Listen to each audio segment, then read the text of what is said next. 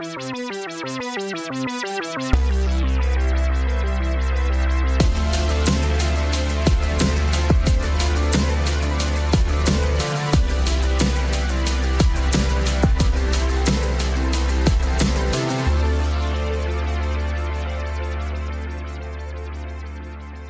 welcome back to Zenith Podcast. I'm your host, Cesar Davila, and this is a very special, very special episode. I'm here with a new guest, Garrick Garcia.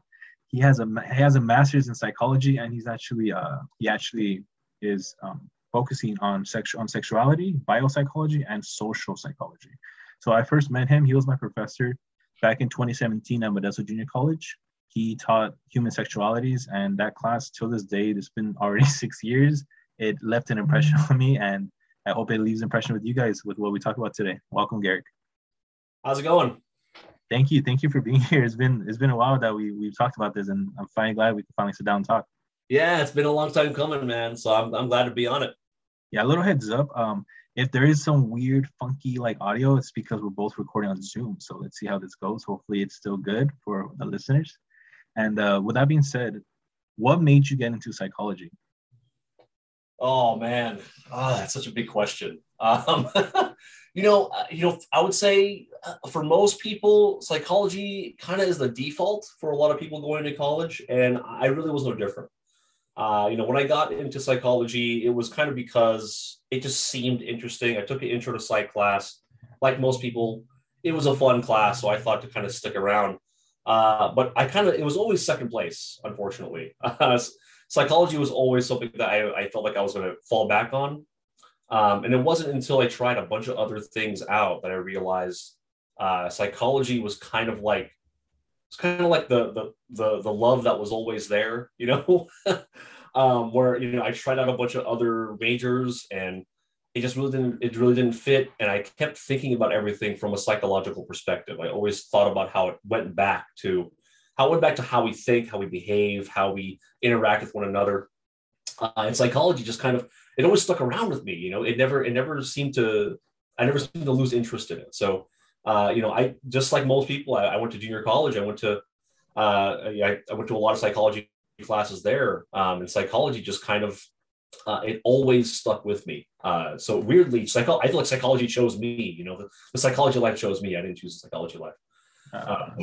But yeah, so I would say it's something that I feel that I have an inescapable interest in, and I think for a lot of people, psychology may be default, but once it chooses you, that's when it becomes a whole different game.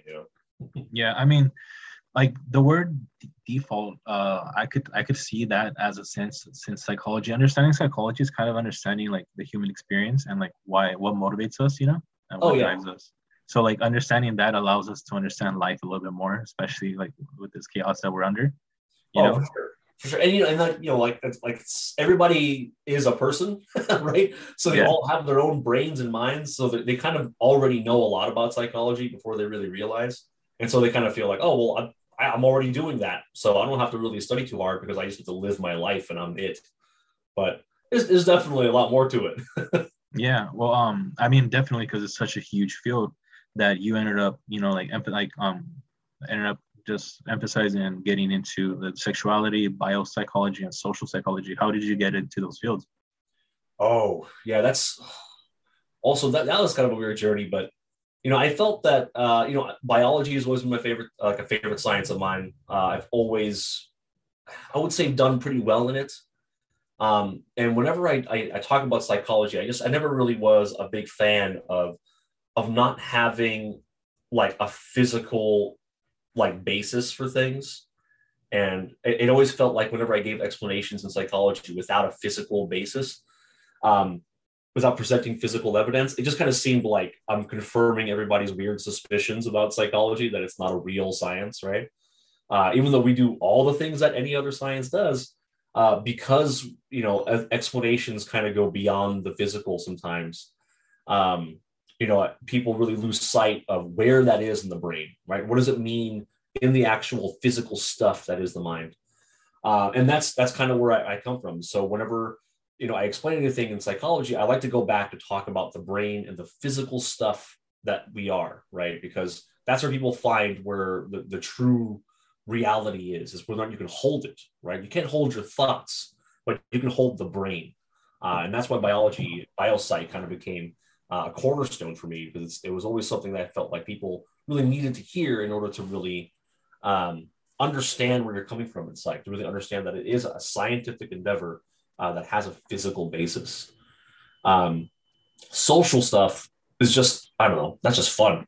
But when you do the explaining in psychology, of course, within the mind is great. Cognitive stuff, that's fun. But how we interact with one another is so varied, and it has such it has such explanatory power when it comes to talking about what kinds of interactions we have and what kinds of things that it makes. It's just there's so much variation there. It's, for me, it's kind of like a never-ending frontier. Like, there's always going to be something to discover. There's always going to be new interactions to be had, new mixtures, new different kinds of ways of interacting. There's always something new. You mentioned kind of like the times we're in right now, the pandemic. Like, I mean, this is something we've never had a pandemic even like this in this setting, right? Yeah. So this is a completely novel situation that everybody is in. And it's so crazy because you have so many differences and new interactions, but we're all kind of doing them together, right? So it's such a crazy time. And honestly, like, if there's never a better time to get into social psych and get into how we interact, the pandemic definitely is a time to see where those differences lie. Yeah, that's what's like. What's a trip is this experience that we're going through right now with the pandemic and the lockdown and having to quarantine in a world where like everything is connected by not even being in person, by through online, through social media, through the internet, and just kind of seeing how everything like, especially now, seems like one big giant like experiment. Seeing how we as humans are able to manage this, especially put in a position where we're so used to having everything, especially with these younger generations, like we're so used to having everything accessible that once we're told that we're not allowed to like go out, we're not allowed to do this, do that, like it becomes a questioning of our identity, like who are we, like what are we even, like what can we do, what should we do, because a lot of people are like really stuck between sadly whether or not whether we should follow the greater good or worry about everyone as a whole or just our individual lives, because a lot of people, their reasons for not following like CDC guidelines and not following quarantines because they still want to enjoy their lives, like they're, oh yeah, like my 20s are going away, my teens are going away, like my 30s are going away, like doesn't seem to end. That's funny you mentioned that, because I gotta say, in my experience, all my students are, or almost all of my students are Gen Zers, right? Zoomers is also, I guess, with the is a fun way to call them, because they're all Zoomers. I like that. Yeah, I think it's great. I think that's a clever name. Yeah. It's a parallel with Boomers, who are exactly. also a portion of this as well. But I found that Zoomers are way more receptive to adapting to this type of life.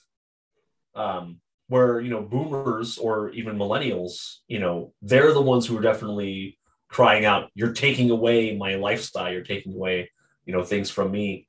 And Zoomers, I think, might actually have more to complain about, because, like you said, like we are kind of not necessarily taking away their 20s, because no matter what, you're going to have them. It's just going to be very different. Yeah. But the experiences that they probably would have had if we weren't under the pandemic would be vastly different. I mean, I just think of dating, right? Like dating has irreparably changed. Like, I have no idea how people even make these kinds of connections. I mean, there's online dating was always a thing, but usually it ends up with a physical meetup, right? Yeah. That's a dangerous thing to do. Yeah, going to a date is risk. Yeah.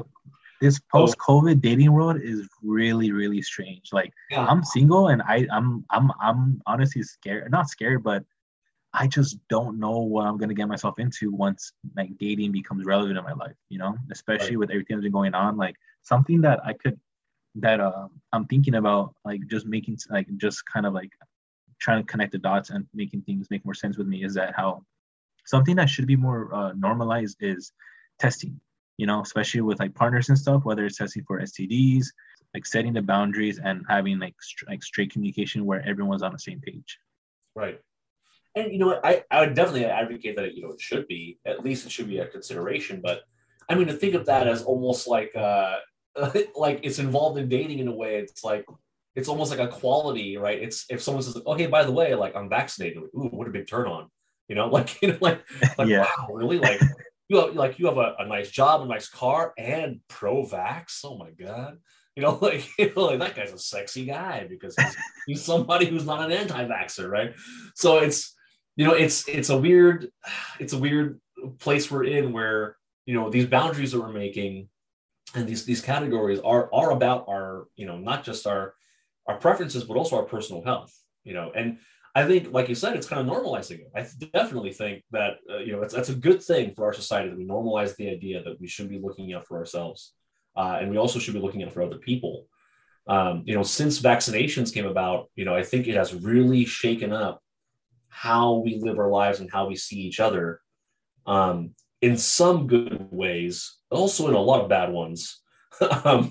But how that's affected our personal relationships and especially our romantic relationships.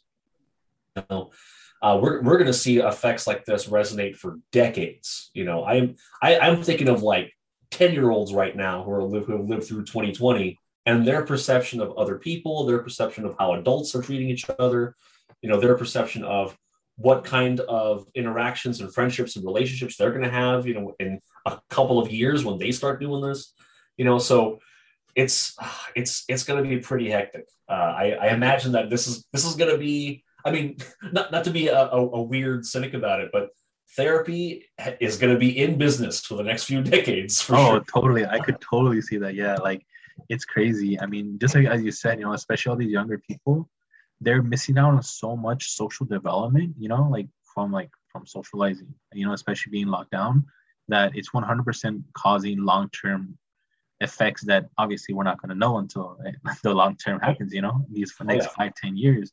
And like, just thinking about also like kids, like babies, like, like these pandemic babies who are being born, like they're like, clearly they can't socialize or they can't meet a lot of people. So the times they do, they're going to be very awkward. That's already happened to me with a family member who's had a baby during this pandemic, Right. where they're very like antisocial and they only want to be around their family, like around their parents, because that's the only thing they've been used to. They haven't been exposed to, strangers and socializing and people. And this is only the beginning, that like you're seeing very small things like this. Like, I cannot imagine like the long-term effects it's going to have. Oh, for sure. I'm me too. I'm a new dad. So I just had my kid during the pandemic. He's almost a year old now, and he definitely, he's a family baby, right? He's very family oriented. I mean, it's not like he's going out to work or anything. But the rare times when he sees other babies, maybe it's just a personality thing. Maybe he just gets it from me, but he's mean mugging other babies all the time. He's always just like, why are you looking at me? Go away. Like, he doesn't really want to socialize with them. He doesn't want to make friends and have like a whole thing. It might be too early for that, but also, I'm hoping this isn't going to be a trend, and he just doesn't see other people as a threat, simply because he just hasn't been socialized as other babies maybe would be.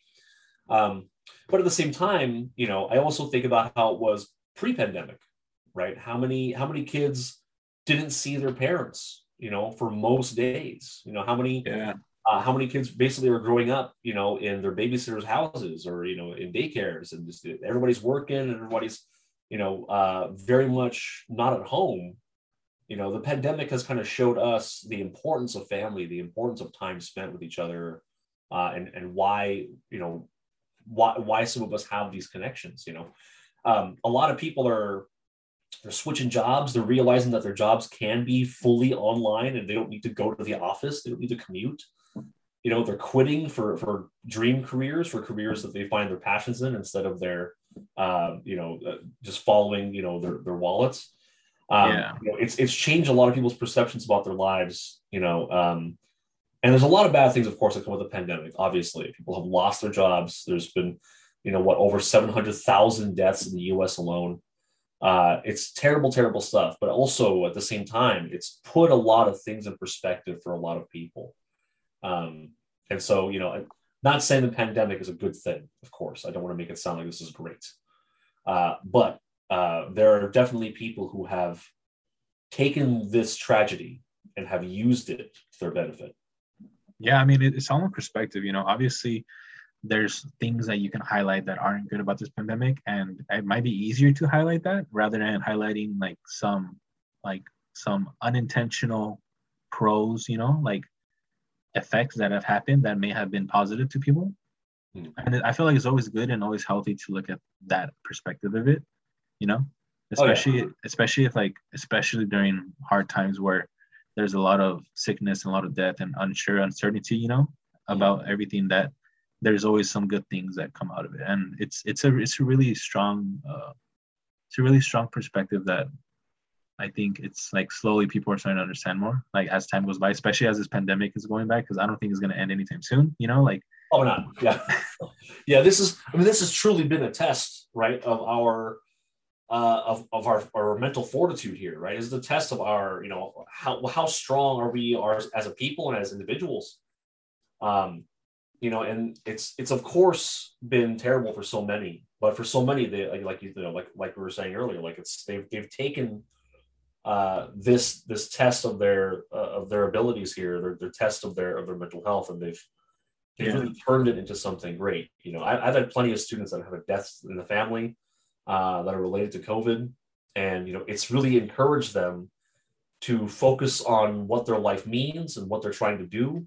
Where they felt lost pre-pandemic, and now that we're in the middle of it, and basically life is on the line for them.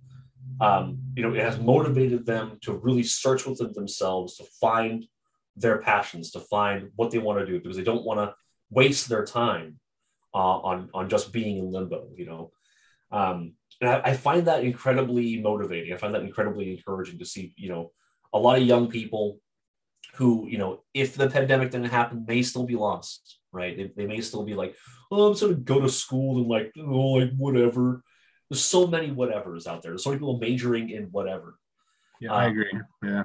And I think, something like this, has an effect on a lot of people to really try to do better, because they can see how bad things can be, which is not always the best course, right? We don't always have to do a bad thing in order for good things to happen. You don't always have to snap half of humanity out of existence in order for you to become a better person, right?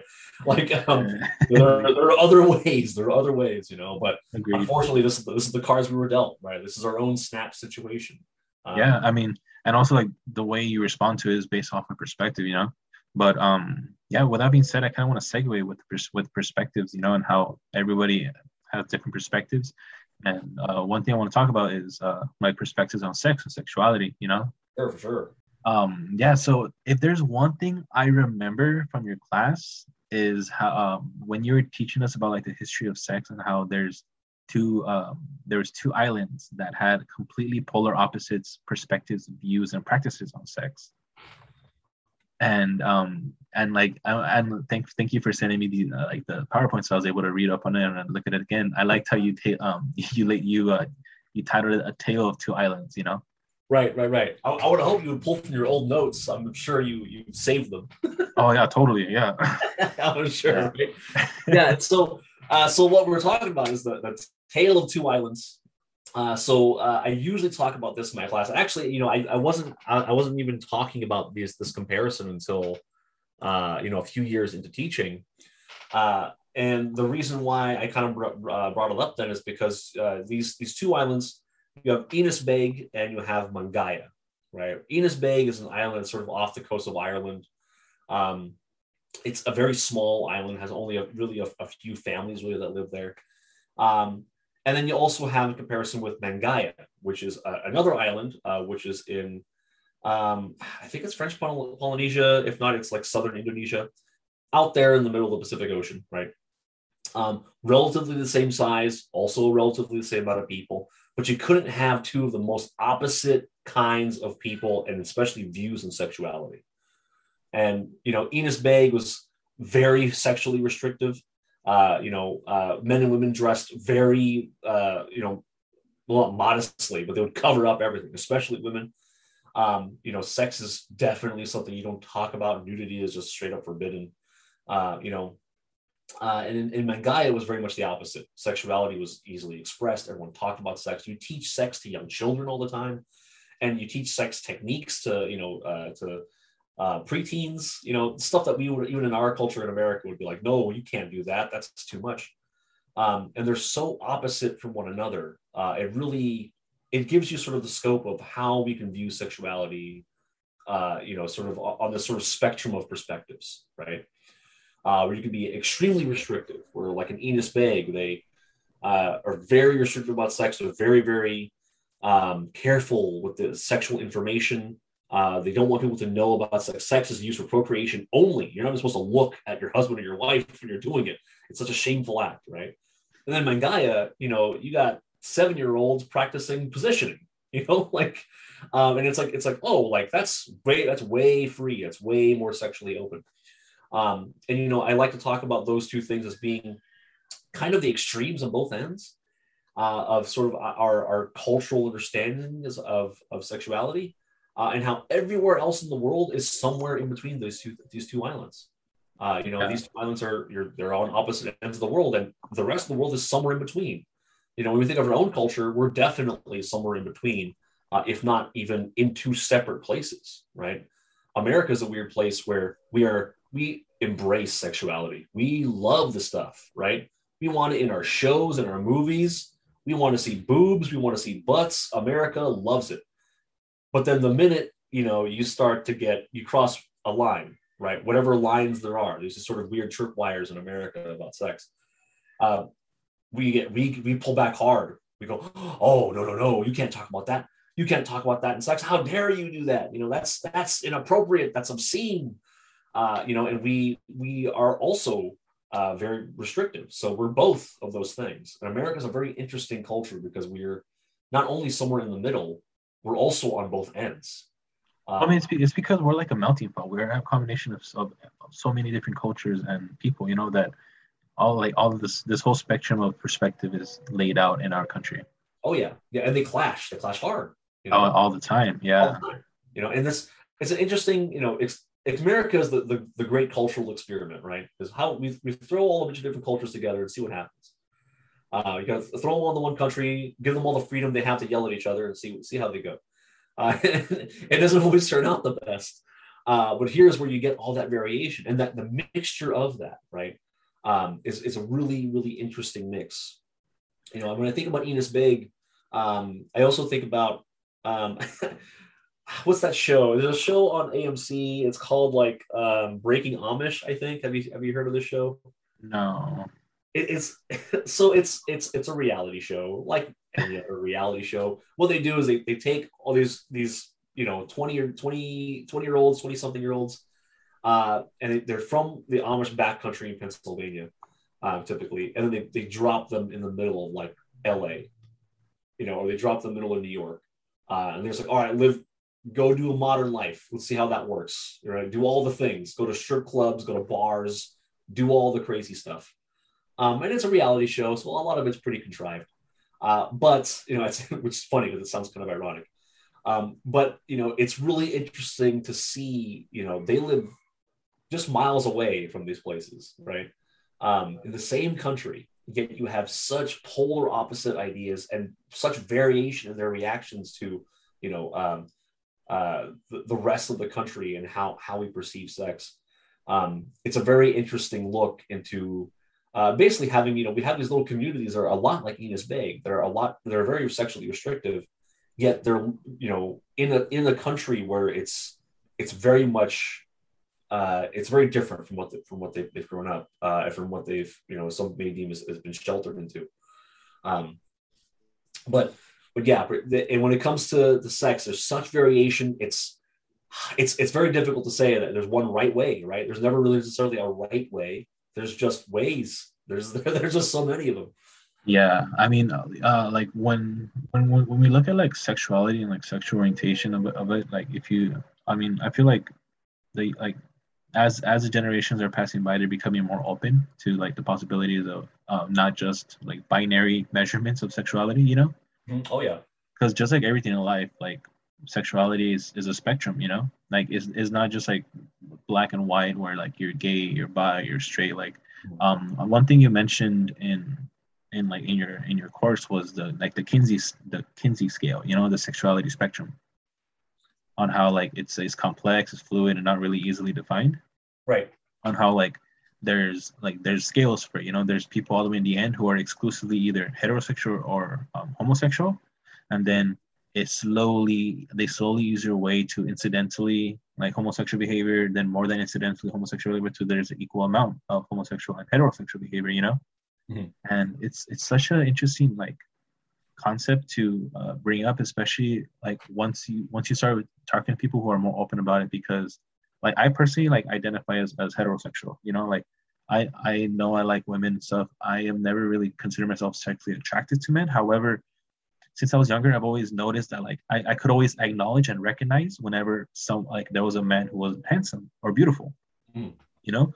And I remember my first year in high school, I mean in college, my first year in college, like I acknowledged that I acknowledge my acknowledgement that like I see that there's some men who are like who are handsome, you know. Mm-hmm. And at one point I questioned my sexuality because of that specific because of that because I recognize people's beauty. I thought that I might have been sexually attracted to them, but then I realized, like in time, and in thought and questioning, never in practice, but just in time and question, I realized that like I was not sexually attracted to men. Right. I just acknowledge that they're beautiful. You know, like there's Right. some men that are like straight up beautiful, like gorgeous. And now that I've gotten comfortable with myself, I can say that confidently without being scared of being scrutinized. You know. Right. Right. Right. And I You know, think that's it's something that funny. people need to like practice more. Yeah, I think it's really funny that you mentioned that because it really isn't that. You know, I think a lot of people still have hangups about that, right? If you were to say like, oh, look at that guy, that guy's a beautiful man right there. You know, there are definitely a number of men in this country who would be like, what are you talking about? I don't see that. You know, I don't never look at men that way. And they get kind of weirded out about sort of talking about men uh, and talking about other attractive men, right? Or what they recognize would be attractive because they feel that once you say that that man is attractive, that means that you are a full-blown homosexual person and you're going to go and have sexual Yeah. intercourse with that person, which is not the same thing at all. You know, and I find it ridiculous that one you know would think that just because you say someone's attractive, that now all of a sudden you're a Friday night at the gay bar. You know, like you go all the way. You know, and that's Yeah, again it's either one way or the other. Like, yeah, right. no, It's a sort of binary way of looking at this, and we have changed so much really just in the past few decades. You know, and it's funny because you mentioned the Kinsey scale. So the Kinsey scale is from Alfred Kinsey. We're talking way back. We're talking the 50s. You know, he had recognized this spectrum of sexual behavior. And he didn't recognize it as something that was binary. He recognized it as something that was kind of on a spectrum, but he kind of put it onto like 6 or 7 different categories, 0 being exclusively heterosexual, you know, 6 or 7 being exclusively homosexual, and then you got a bunch of variations in between. You know, he recognized this sort of spectrum long time ago.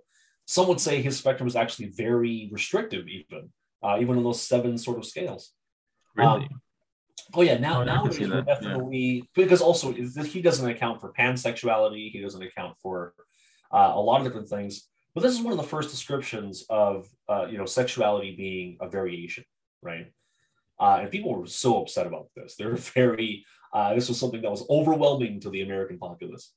You know, and it's kind of surprising that even now people still have this issue, but at the same time you know, we have come so far, I think, especially with this generation, with Generation Z, Generation, you know, Zoomers. You know, if someone were to say I'm pansexual or I'm bisexual, you know, most people would just kind of go, oh, okay, you know, and just it's not something that bothers them. It's not something that they're going to think about the rest of their day. You know, Yeah. if you were to tell someone this, you know, even 20 years ago, you know, like, oh, I'm bisexual.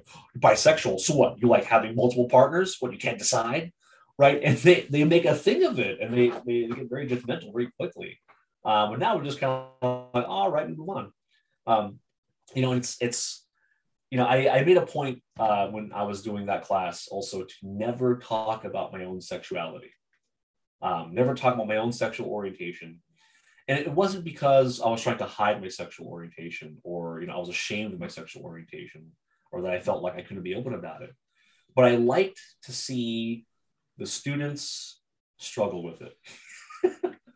And I know that sounds bad, but most people, I would say, for the most part, didn't. For the most part, most people, they're just like, oh, okay, whatever. Like my professor's sexuality doesn't matter to me, because I'm just learning from him. I'm not asking him out. So I'm just learning the material here. I don't need to know his sexual orientation.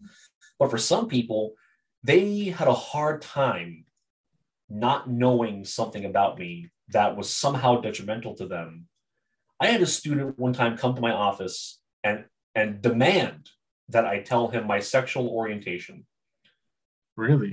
And he was adamant about it. He came in, he's like, all right, I know you mentioned this stuff about sexuality and about being gay and stuff, but I just gotta know, man, like, come on, are you gay?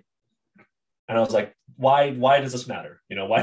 Why does me being gay or straight or bi or anything, why does it matter to you? He's like, well, I gotta know. I'm like, is it gonna bother you to know that you could be being taught by a gay man or a straight man? Is it something that's gonna impede in your learning somehow? He's like, well, I mean, I think your students need to know. Your students have a right to know. Like, first of all, you don't have a right. That's to privacy know. right there. Like, if it's not related to school, if it's not related to work. Yeah.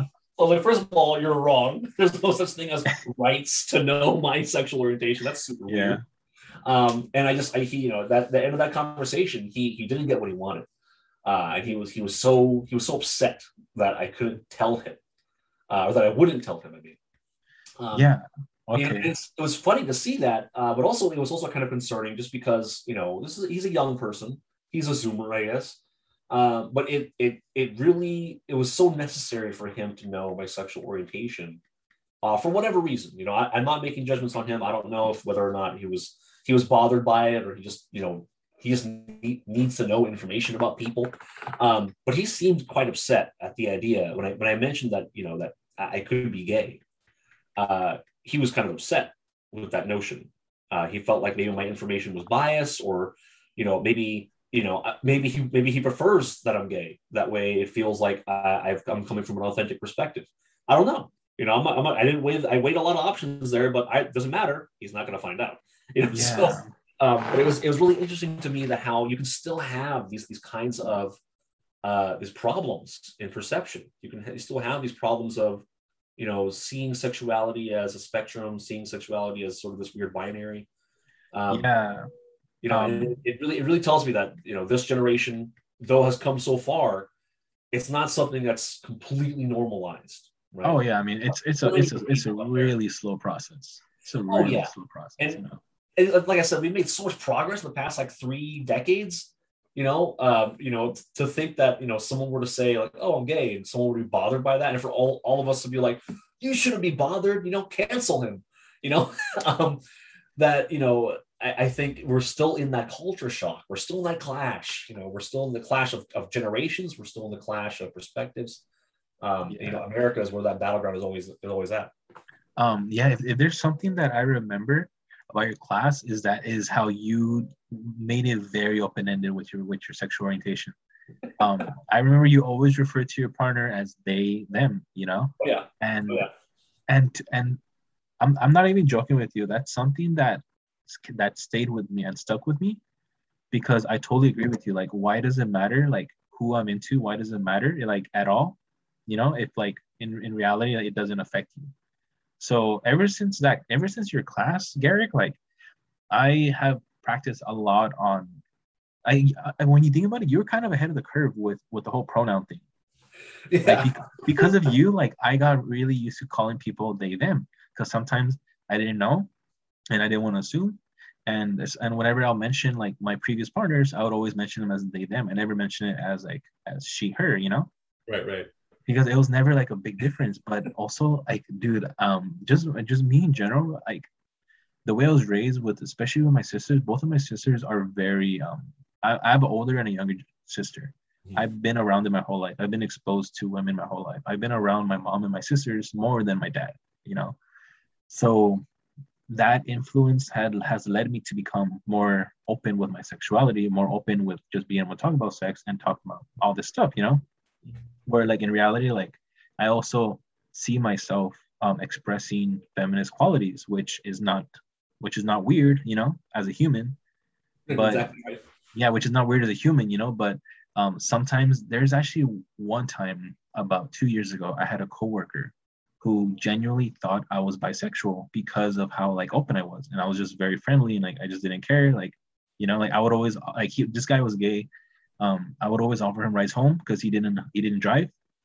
And we got off at the same time, and he didn't live that far from me. So I'm like, yeah, like I'll offer you a ride home. Like we always talk, we hung out, and then one day he just asked me if I was like if I was, and I'm like, no, like I'm not. Like I'm sorry, like like I don't know what your intentions are, but yeah, like I like how like that news is always disappointing for other people. yeah, Sorry, I have to tell you about this is my sexual orientation. but yeah, like just kind of I feel directly correlates into like sexual education and what we are taught from both like our families and like social circles, but like also in education, like in academia. Something that blew my mind in your class was how not every state is required to like to teach education, and but that wasn't even the mind-blowing thing. What blew my mind is how you showed me how there were states where sex and HIV education it provided don't have to be medically accurate. Can you Right. elaborate on that? Like, because that it still blows my mind today. Right. Yeah. So, it's a lot of people think that sex ed is something that we do, in elementary and middle school and high school and stuff. But it's not universal among the states. Some states it's required, some states it's not at all. And even in some states where it is required, some of those states don't have to give you correct information, um, which sounds like that shouldn't be legal. But America's a fun place where you have lots of weird legal and illegal things you can do. Yeah. And in some of these states, you can teach medically inaccurate sexual education. Even if that state requires sex ed, you can have the right sex ed or you can have the wrong sex ed, and no one will be able to tell you differently. Um, which is why you have such a range in perception, right? Why you have such a mixture of people's understanding about sexuality is because so many people are either uneducated or they're miseducated on sexuality in general, especially at an early age.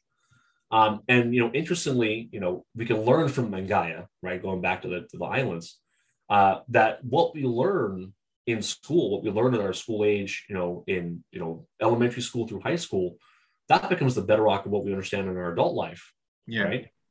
So what we teach our kids about sexuality, typically becomes what they understand and what they practice when they're adults.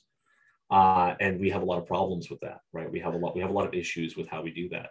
Yeah, I agree. I definitely feel like the sex education in this state, and I could probably speak for the entire country, can improve so much. Because I remember when I was in high school and I was in middle school, I took these sex ed classes, and the things that I remember learning from that class were like the physiology behind sex, well, not just that, but also like STDs.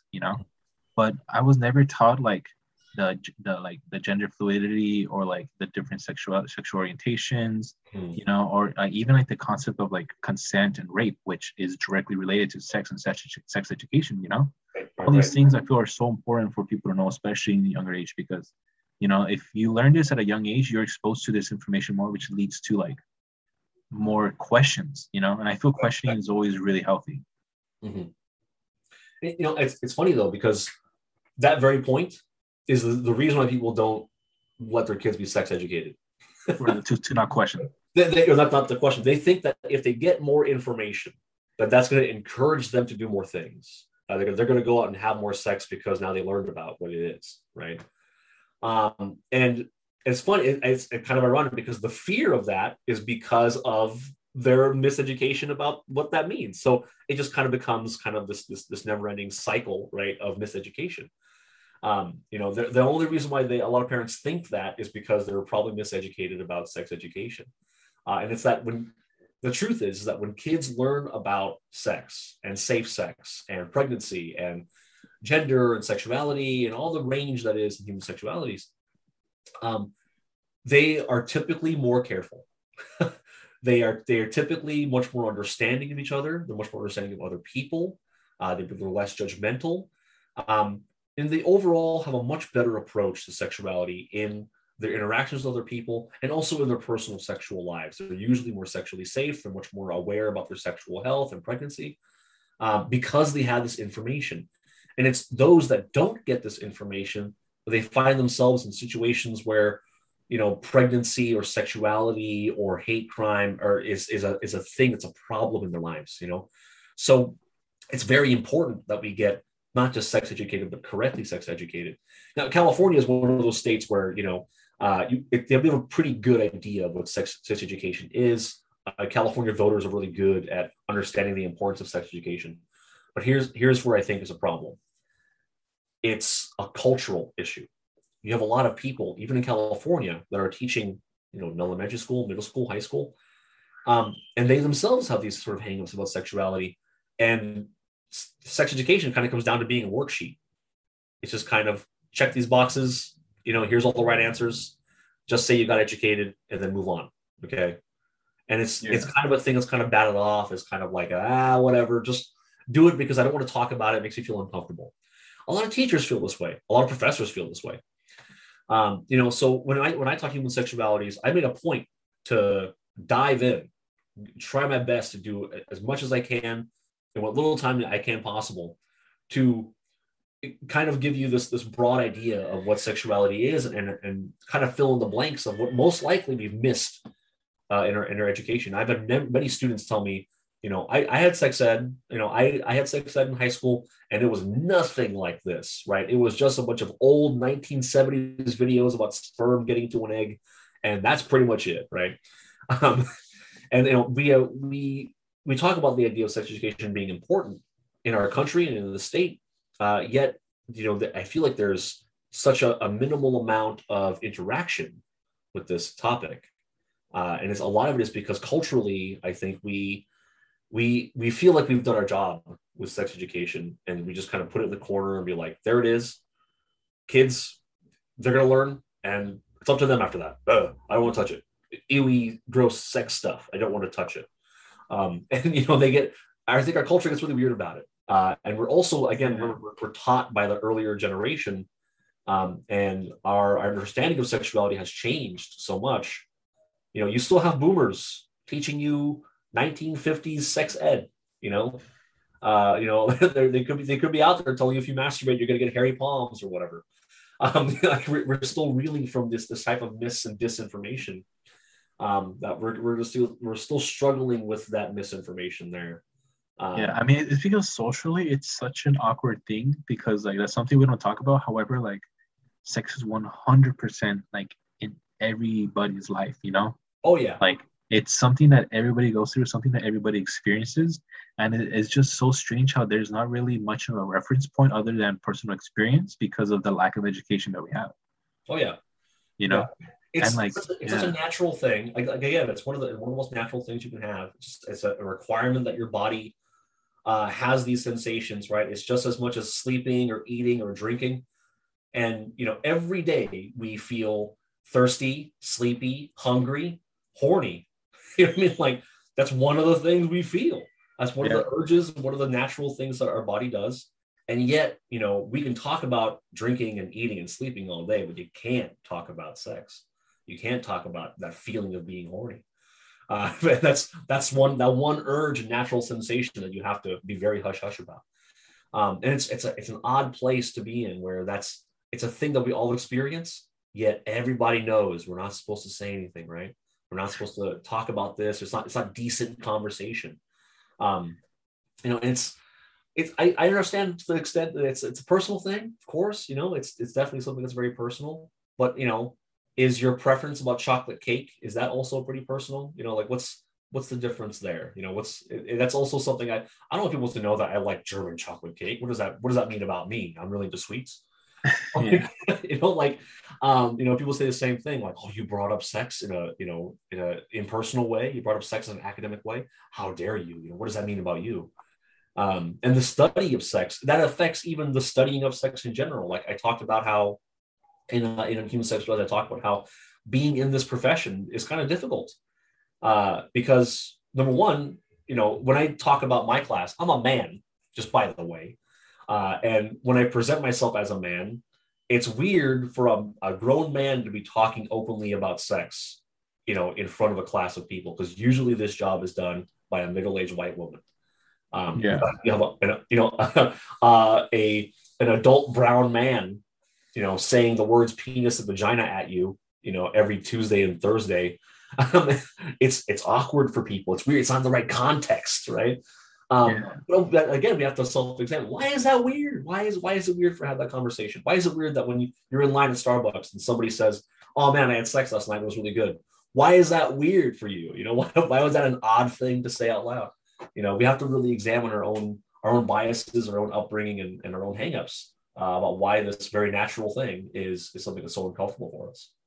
Yeah, well, I mean, it's definitely something that's slowly like becoming more normal, like less weird, especially like I see a lot of people at my age, like these people who are like in their 20s, like be more open to talk about sex, not just in person, but also like on social medias, Oh yeah. And like I have a few friends too who like we practice this openness of talking about sex, and like one of us, like two of us are straight, I'm a man, the other person's a woman, then one of us is gay. It's the three of us, and we practice this a lot where we always talk about, like, not always, but we do, like, the conversation comes up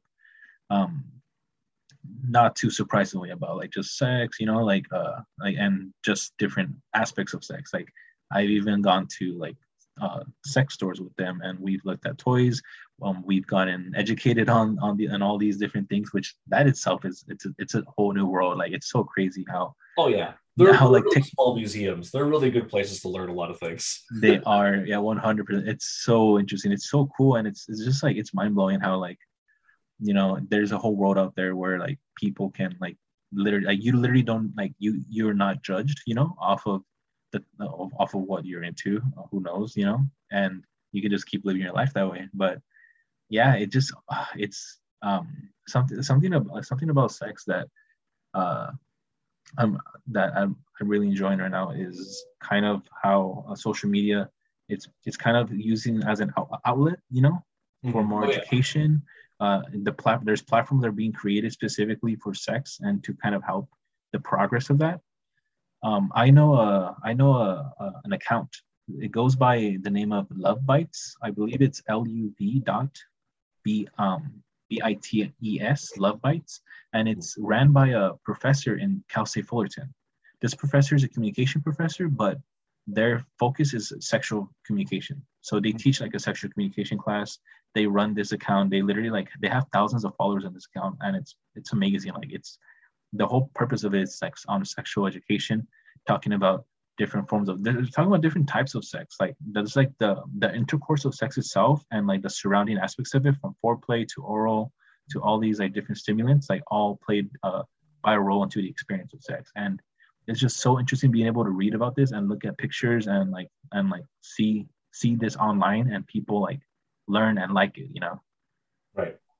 Yeah, that's awesome. I mean, that's another thing too, that this generation, I think, has a lot more of that accessibility, right?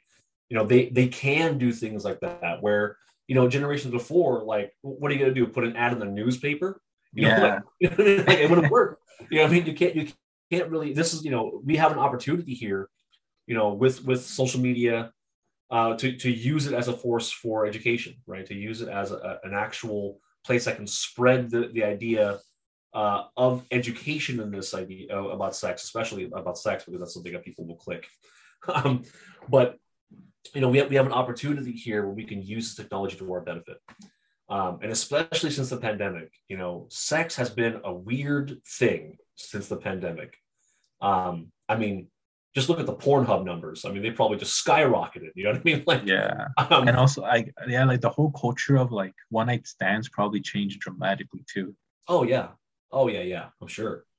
I'm not in the dating world right now, so I haven't experienced it firsthand. But I mean, online dating was already, becoming more and more the norm, where people are already putting a lot of distance between them and other people, to sort of vet them before they really date them.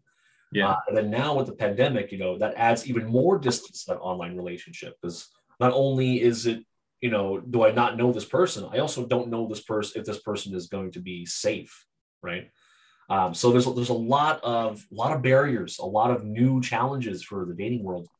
But of course, with that comes the availability of social media and the availability of being able to talk about this more openly at home, at a distance, right? Where maybe people feel more comfortable.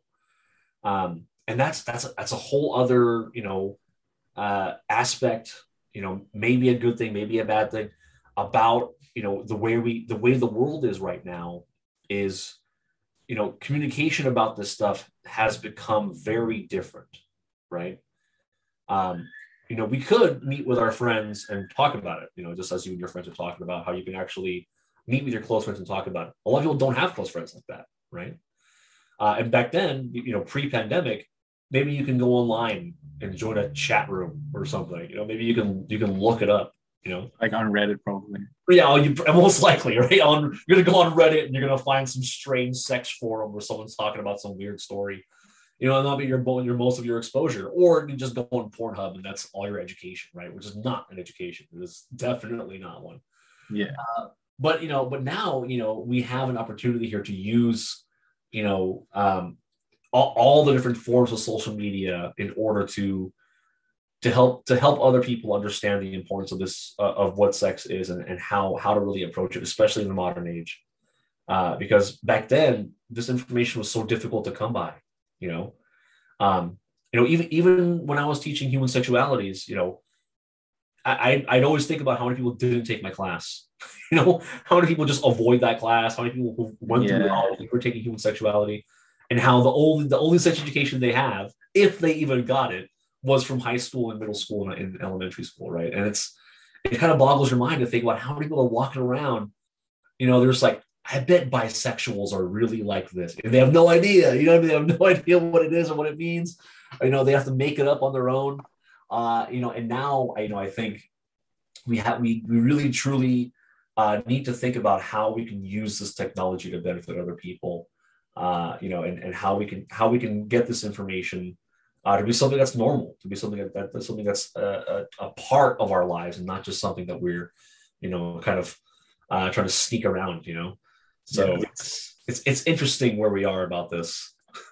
When it came to teaching your class, something we talked about like briefly before we started recording, but what were some of the more popular topics that people noticed people really got into whenever you were teaching your class?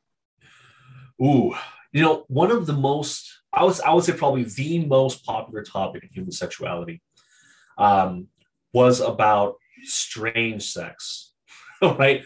The weird stuff, paraphilias and different kinds of sexual preferences, different kinds of, sort of abnormal, quote, abnormal forms of sex. And why we prefer them, how far do they go? How dangerous can they be? How hurtful can they be? How non-hurtful can they be?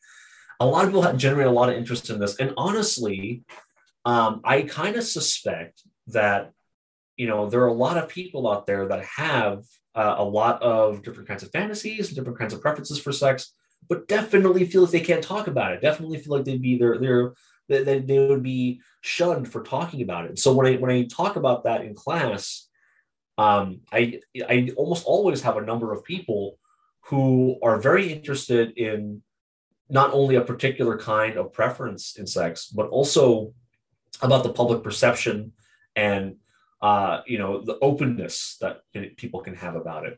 There are a few students who have openly just talked about it, but even then, they're kind of like, "Oh, I should only talk about it in private," or "I don't want to imply or say my friend is really likes balloons," right? They'll say something like that, where they don't want to express themselves in that way. And I talk about a lot of these paraphilias and a lot of these, sort of, fringe sexual preferences as the really, really small. But this really makes me really consider the numbers. I'm just like, man, just from looking at the students, this may be more of this than I thought. There may be more people who are into furries than that I'm reporting here. It's reported, 1%, but maybe. But this only means that 1% actually acknowledged and agreed to share that they were Exactly. doing. That's the 1% of people who tick a box on a survey who said, yeah, I'm into that. Right. And believe it or not, people, that's a big statement to tick a box, even though it's anonymous. To tick that box is to put that on the line, is to put that It's to make that a reality for you. And sometimes people don't want to face that either. Oh, exactly. People don't think that that's a big thing, but people really, when it comes to taking surveys in general, they're surprisingly honest, and also they're surprisingly reserved about the types of information, just because it's in front of them, and the fact that you're ticking that box makes it not, again, like you said, real for you. Even though you're the only one that sees it, you're like, oh, I just ticked that box. I ticked that box to myself. Yeah. So to check the I like furries box, that's a lot. So furries, by the way, is for sorry, I keep saying the word furries. Anthropomorphic animal characters. So like bunny people and fox people, usually animated, usually in suit, depending on how it is. But a lot of people prefer that type of thing. They think that stuff is cool. They like it. They're sexually attracted to it, and I think people don't talk about it as much. But there's all kinds of variation with that, and I think a lot of people are attracted to the idea of what it'd be like to be attracted to that type of thing. Whether it's furries and animals, or feet is a thing that is becoming a lot more normal. By the way, Yeah. People, feet is like a normal thing. It's just like, oh yeah, I like feet. I'm into that. And I was like, oh okay. Yeah, I mean the whole that's kind of all like under the umbrella of like sexual fantasies, I would say. Like, what do you think? Oh yeah, I mean, and sexual fantasies can encompass also, kind of your vanilla sex, right? Where it's just like person on person sex. Yeah. But some people have, a lot of these, more fringe ideas about sex that they prefer, and they find to be their primary source for sexual satisfaction. And I think you also have kind of this almost kind of sideshow effect where when I'm presenting it, people are kind of looking at it like, oh, look at the weird things that people are into, how strange and odd and how terrible, right? It's almost like the shock and awe part of it. But again, like even in that class, I emphasize what is weird to you is only weird because of your time and place, right? I like your point of reference, like It's it's all exactly subjective. your perspective. The example I always give is oral sex. Blowjobs would be really weird, about 150 years ago, to talk about that as a normal part of sex. That's odd. It's like, what are you trying to eat that person? What are you doing? Why are you chowing down on that dude? But now it's like, well, that's normal. That's a usual thing. That's something that we do all the time. It's a blow job, right? As if like that's like a regular thing. I'm telling you, in like 20, 50 years, a foot job is going to be kind of a normal thing. People aren't going to be that shocked by that thing. But just like with everything else, sexuality changes. Our preferences change. Our cultural acceptance of those preferences change. And as long as they're not hurting anybody, typically it becomes a normal thing. Yeah, I agree. Yeah, well, when it comes to classes, like you're not teaching human sexuality class anymore, huh? No, it's been a few years. I've kind of moved on to other things. As much as I would love to go back to teach human sexualities, I teach at CSU Stanislaus now, instead of Modesto Junior College. I still technically work at Modesto Junior College, but since the pandemic hit, it's been a really difficult time with scheduling. So now I work exclusively for CSU Stanislaus. And I work now at the Stockton Center of CSU Stan, which is sort of like a satellite campus that's in Stockton. And the Stockton campus is a very particular place because getting a college education in general is very difficult in that area of the Central Valley. So there's one thing about Stockton is that they have a hard time having students go from high school and then get to college and then also bring that education back. A lot of times when people who are from Stockton, they leave Stockton and then they just never come back. That education goes to Palo Alto, it goes to Sacramento, San Francisco, LA. Yeah. And so the CSU stand is trying to help keep people in Stockton in the sense that they get educated in Stockton, they get their degrees in Stockton, and hopefully, kind of feed that back into the community. And now, I don't teach so much of human sexualities, but trust me, my my sexuality specialization bleeds into every class. So I teach a range of stuff from physiological psych to social psych to counseling theory, abnormal psych, experimental stuff. I do lots of different things there. It's been a fun ride, really. Stockton hopefully has benefited a lot from the concentration that CSU standards really put into it. Yeah, I mean, that's really cool that you're able to integrate all these different topics like together, mesh them all together. Because I mean, they are all like connected, especially when it comes to sex. Like everything kind of is indirectly or directly connected to it, one way or another. Exactly. I mean, as much as America would like to not have it, right? But it always, it kind of comes back to sex over time, just as everything kind of comes back to food, as everything kind of comes back to drink, everything comes back to sleep. It's a natural thing that sex is a natural thing, and it's something that we should naturally be okay with, right? It should be something hopefully in the future that we're much more comfortable with, given that it's a part of our daily lives. It's part of everything that we do. It's partly the goal and the motivation at the same time for many of us, right? So it's, sexuality is such an important thing in our lives. It's something that's, I would say, just as inescapable as the major in psychology. Sexuality is something that everybody is involved with, no matter how you look at it. I agree. Yeah, and to be honest, like you personally have changed my life when it comes to perspective of sex. So hopefully in a good way. in a very good way. Like in a way where obviously it's left long lasting effects, good effects, positive effects, because it just led me to be more open. Not as reserved, and I feel that's really good when it comes to progress. Oh yeah. Hopefully I've had that effect on other people, but you're definitely one of the ones that have taken the information and you have had it do something for you, right? You've taken that meaning from it, and that I would hopefully encourage many students to do so. So I'm really glad to see that. Yeah, I mean, hopefully whoever listens to this too can get something from it, because this is something that I feel it needs to be talked more. And I want to thank you for coming on here and talking about this. This is definitely something I'm really happy that we're finally able to talk about, something I've been wanting to talk about for such a long time, and I'm glad I have someone with your credibility and your knowledge to help me share this information. Oh, well, thank you. I mean, I like to think that I'm sure there's more credible people than me, but I think that hopefully other people out there, if you're listening, of course, don't find this one episode to be the only source. Stretch it out. Check out other, human sexualities classes in your area and see what they have to offer. There's lots of different ways to look at this stuff. Of course, there's lots of different sources besides going to school. You can also check it out online. This information is free if you just look hard enough. So definitely, it's great to be on the show, and hopefully, we can have more conversations about this because it's a large topic.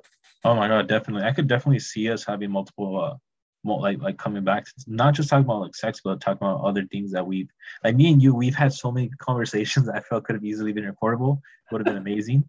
And don't even get me all nerding out now. I'm gonna start talking about nerd stuff. That's a whole different episode. Yeah, a whole nother episode, Garrick. We got this. Don't worry.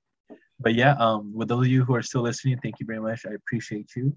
If you haven't done yet, you can follow me on social media at zenith_podcast. That's so we keep up with all the episodes and all the news that's been going on. Hopefully, this isn't going to the last time I'm going to sit down with you, Garrick. And thank you again. I appreciate you so much for being able to get on and help me with this platform and just spread more information and more knowledge on sex. Awesome. Thank you for having me. Thank you. All right. And till next time, everybody, you already know where to find me at the Zenith. Thank you.